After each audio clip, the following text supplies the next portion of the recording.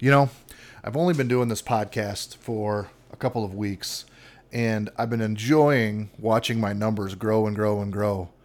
And I've been having a good time with it, sitting around, hearing myself talk to myself.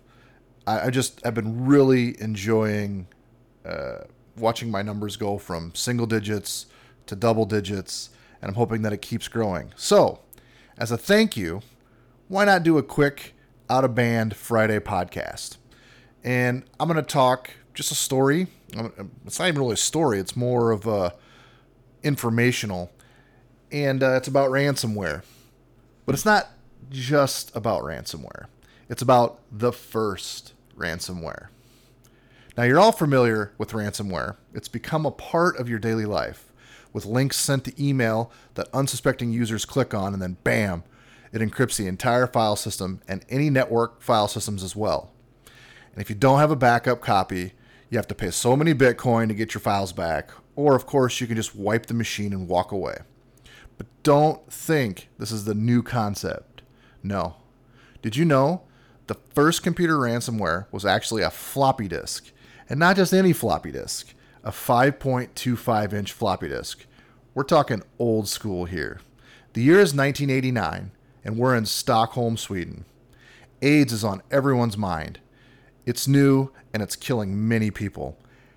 After the conference, you go home and find a floppy disk in your mailbox claiming to be a questionnaire to help determine the patient's risk factors for contracting AIDS. Of course, since AIDS is at the forefront of everyone's mind, users put the floppy in the computer. To be precise, 20,000 copies were sent to 90 nations across the globe.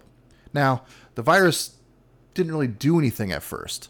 In fact, it took around 89 times of booting the computer, and then you would be presented with a red screen. And here's what it said. Dear customer, it is time to pay your software lease from PC Cyborg Corporation. Complete the invoice and attach payment. For the lease option of your choice, if you don't use the printed invoice, then be sure to refer to the important reference numbers below in all correspondence. In return, you will receive a renewal software package with easy-to-follow complete instructions, an automatic self-installing diskette that anyone can apply in minutes, important reference numbers, and then it was just a random string of letters and numbers. The price of 365 user applications is US $189. I think that he actually meant the price for 365 days is $189. The price of a lease for a lifetime of your hard disk is $378 US dollars. You must enclose a banker's draft, cashier's check, or international money order payable to PC Cyborg Corporation, and the full amount of $189 or $378 with your order. Include your name, company, address, city, state, country, zip, or postal. Mail your order to PC Cyborg Corporation, P.O. Box 871744, Panama 7, Panama. That's right. You needed to mail your payment to a P.O. Box in Panama. Now, I believe that Panama doesn't have, or didn't at the time, extradition to the U.S. So if you were caught in Panama, you couldn't be extradited to the U.S.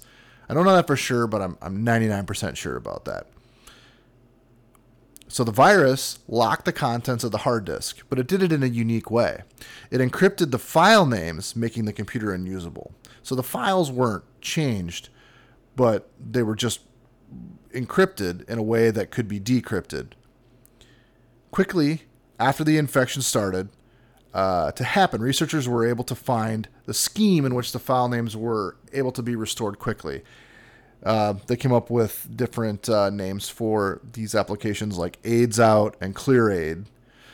They could reverse the encryption without having to send money to the extortionists. The real fatal flaw that researchers found out later was that he was using symmetric encryption instead of public-private key encryption. Symmetric encryption means things are encrypted with the passphrase and both sides know the same passphrase. Whereas a public-private key is where you keep the private key to yourself, but then You encrypt things with the public key. So that little random string of digits could have been a public key, but instead it was something that pointed more towards how to decrypt the files. So you didn't really need to send the money to Joseph Popp. The creator of the virus, Joseph Popp, ironically an evolutionary biologist who was conducting AIDS research at the time, was caught and charged with blackmail. He was arrested at the airport in the Netherlands in 1990 after being discovered by the British antivirus industry and named on the New Scotland Yard warrant. He was held in Brixton Prison charged with 11 counts of blackmail. In court, Popp claimed he was going to donate the money to AIDS research, but it was more likely the fact that he was rejected from working with the World Health Organization. So basically, he didn't get the job, so he wrote this virus. Later, he was ruled unfit to stand trial after it was found that he wore condoms on his nose and curlers in his beard to protect his body from radiation. He was deported to the USA and remained free until his death in 2007. Not only did he remain free, he also still continued doing his AIDS research. Crazy. I don't understand how that happened, but the sad thing here is that many researchers wiped their hard drives, and years of research was lost. I couldn't find a clear amount that Popp made using this, but there was evidence that Popp intended to send out another 2 million copies of his AIDS virus. I don't know if that means that he had 2 million more floppy disks sitting in his room. I guess if he already had 20,000, what's a few million more? I don't know. So I hope you enjoyed this Friday off topic fun podcast. I guess I've never mentioned, if you want to reach out to me and give me an idea for a show or a story you'd like to hear, or drop me a little technology hint, you can always contact me by email. It's brewhouseusa@gmail.com. That's brewhaususa@gmail.com. I hope you enjoyed this, and I hope you have a good Friday.